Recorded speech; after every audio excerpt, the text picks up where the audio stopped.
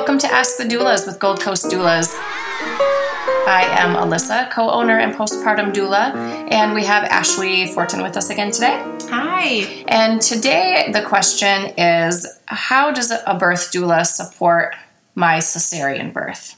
Yeah. And I think that's a really good question because, everyone thinks of a doula's support during a normal, right? I don't want to say normal, but like the typical vaginal delivery. Mm-hmm. And what if someone has a planned C-section, or what if they want a vaginal delivery and end up with a cesarean birth? And in their mind, they're saying, I had all these ideas about what you do. I paid this money and now I'm having surgery. Yeah. How do you support that? Yeah. So plans change. Birth is unpredictable. Sometimes we do have clients that have a planned cesarean and still see the value in our support. So kind of talk about it two different ways. So when you have a planned cesarean, whenever you hire us during your pregnancy, we're still there for emotional and informational support throughout the pregnancy. Mm-hmm. So that can be really valuable.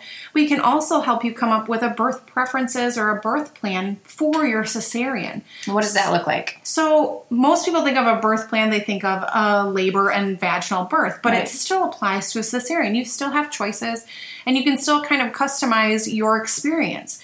So we always talk about a birth plan being a starting point for a conversation with your provider. But you can certainly talk to your provider about, is a pass-through drape an option? Or even a see-through drape? Is there a clear drape so that I can see my baby emerging if that's something that you're interested in? Letting them know if you want to have skin-to-skin contact with your baby right away. Is that possible? Have that conversation. Talking about, hey, can I pick the music that's playing in the room? I've got this song in my head that I really wanted to play when my baby's born. Mm-hmm. Hey, I want to read this poem to my baby as soon as my baby's born. You can still do a lot of these personal things.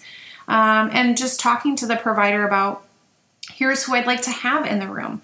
So as doulas, sometimes we're allowed in the OR, sometimes we're not. But letting your preferences be known and saying, hey, I have a birth doula and I'd really like them to be in the OR with me. Have that conversation with your provider. As a birth doula, I have been in the OR, but I haven't been in every single time. So it's always worth asking and having that conversation. So you can talk about who is in that OR with you. You can talk about what happens immediately afterwards. Hey, I'd like my birth doula in the recovery room with me. So you can talk about all these different preferences when you have it planned ahead of time. It's kind of nice to come up with a game plan before going in.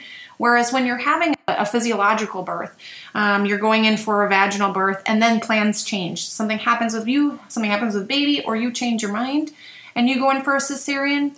Sometimes you don't have that time to plan ahead and say, hey, this is how I wanted my cesarean to go. Mm-hmm. So sometimes it's nice to have that birth plan already written up just in case. Mm-hmm. And the way that we support, so let's say we're having a planned cesarean and the birth doula is not allowed in the OR. Who is that up to normally? That's up to the anesthesiologist at the hospital. So They make the final call. So it's usually a good idea to ask your OB, let them know if that's something that you want. And then when you see the anesthesiologist, make sure you talk to them about it because they get the final say at most hospitals. And I think it's huge to at least ask, because I say the same thing to clients who wonder if their insurance covers this. The more we ask, the more they keep hearing this word doula. Yes. It will maybe someday be covered by insurance, and it will maybe someday be a norm to have a doula in the OR. So Absolutely. Ask. Keep mentioning it. Because you are the consumer. You are a customer. You are a paying customer, and we know that customers' voices are important. Mm-hmm. Hospitals pay attention to those surveys. We know that. So make sure that you make your desires known. And if it's not an option, let them know in the survey. Hey, this is something I wanted. It wasn't an option for me. Yeah. So if you're not allowed in, what happens? So what happens if we're not allowed in is we go to the hospital with you the morning of. I've had some really fun times hanging out with clients ahead of their cesarean, just having fun, telling jokes, making sure they're comfortable and feeling good about what's happening, making sure they feel safe and secure, and being there for any emotional needs that they may have during that time. And then when they go back for their cesarean, I'm in the waiting room. So I'm there the whole time. And whenever possible, I go back into the recovery room as soon as they're out of surgery.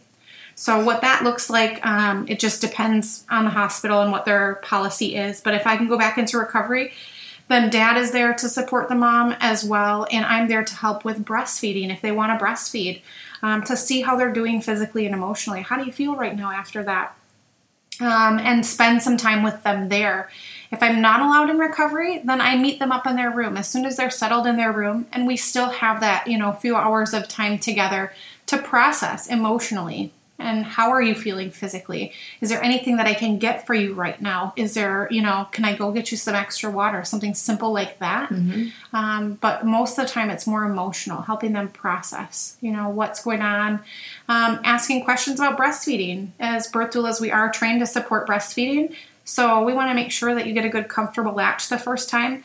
If there's something tricky going on, we'll help you get set up with a lactation consultant. Make sure that you make that connection. We'll get you the resources that you need. If all of a sudden there's a medical concern for you or baby, we'll make sure that you've got the information that you want or need. If it's out of our scope, if it's clinical or medical, we're going to make sure that you know who to talk to. Hey, talk to your OB, talk to your pediatrician. Let's ask your nurse. Make sure you've got the connections that you need. And if all of a sudden you're thinking, shoot, I really feel like I'm going to need some help at home, we can talk to you about, hey, postpartum doulas are a thing. Let's talk about that. Is that something that might be helpful? Mm-hmm. So whatever your emotional and physical needs are, we try and address those. And then we still come do a postpartum visit when you're home and address all those same things again. Spend some time together and see how you're doing, because, in a week, 10 days, a lot changes when you're home, especially after a cesarean. You've got a lot of healing to do. And, we want to make sure that that's all going smoothly and that you have what you need. So thank you for that. If anyone has further questions about how a birth doula can support either a vaginal delivery or your cesarean, email us at info@goldcoastdoulas.com. We'd love to hear from you. Remember, these moments are golden. Thanks, Ashley. Yeah.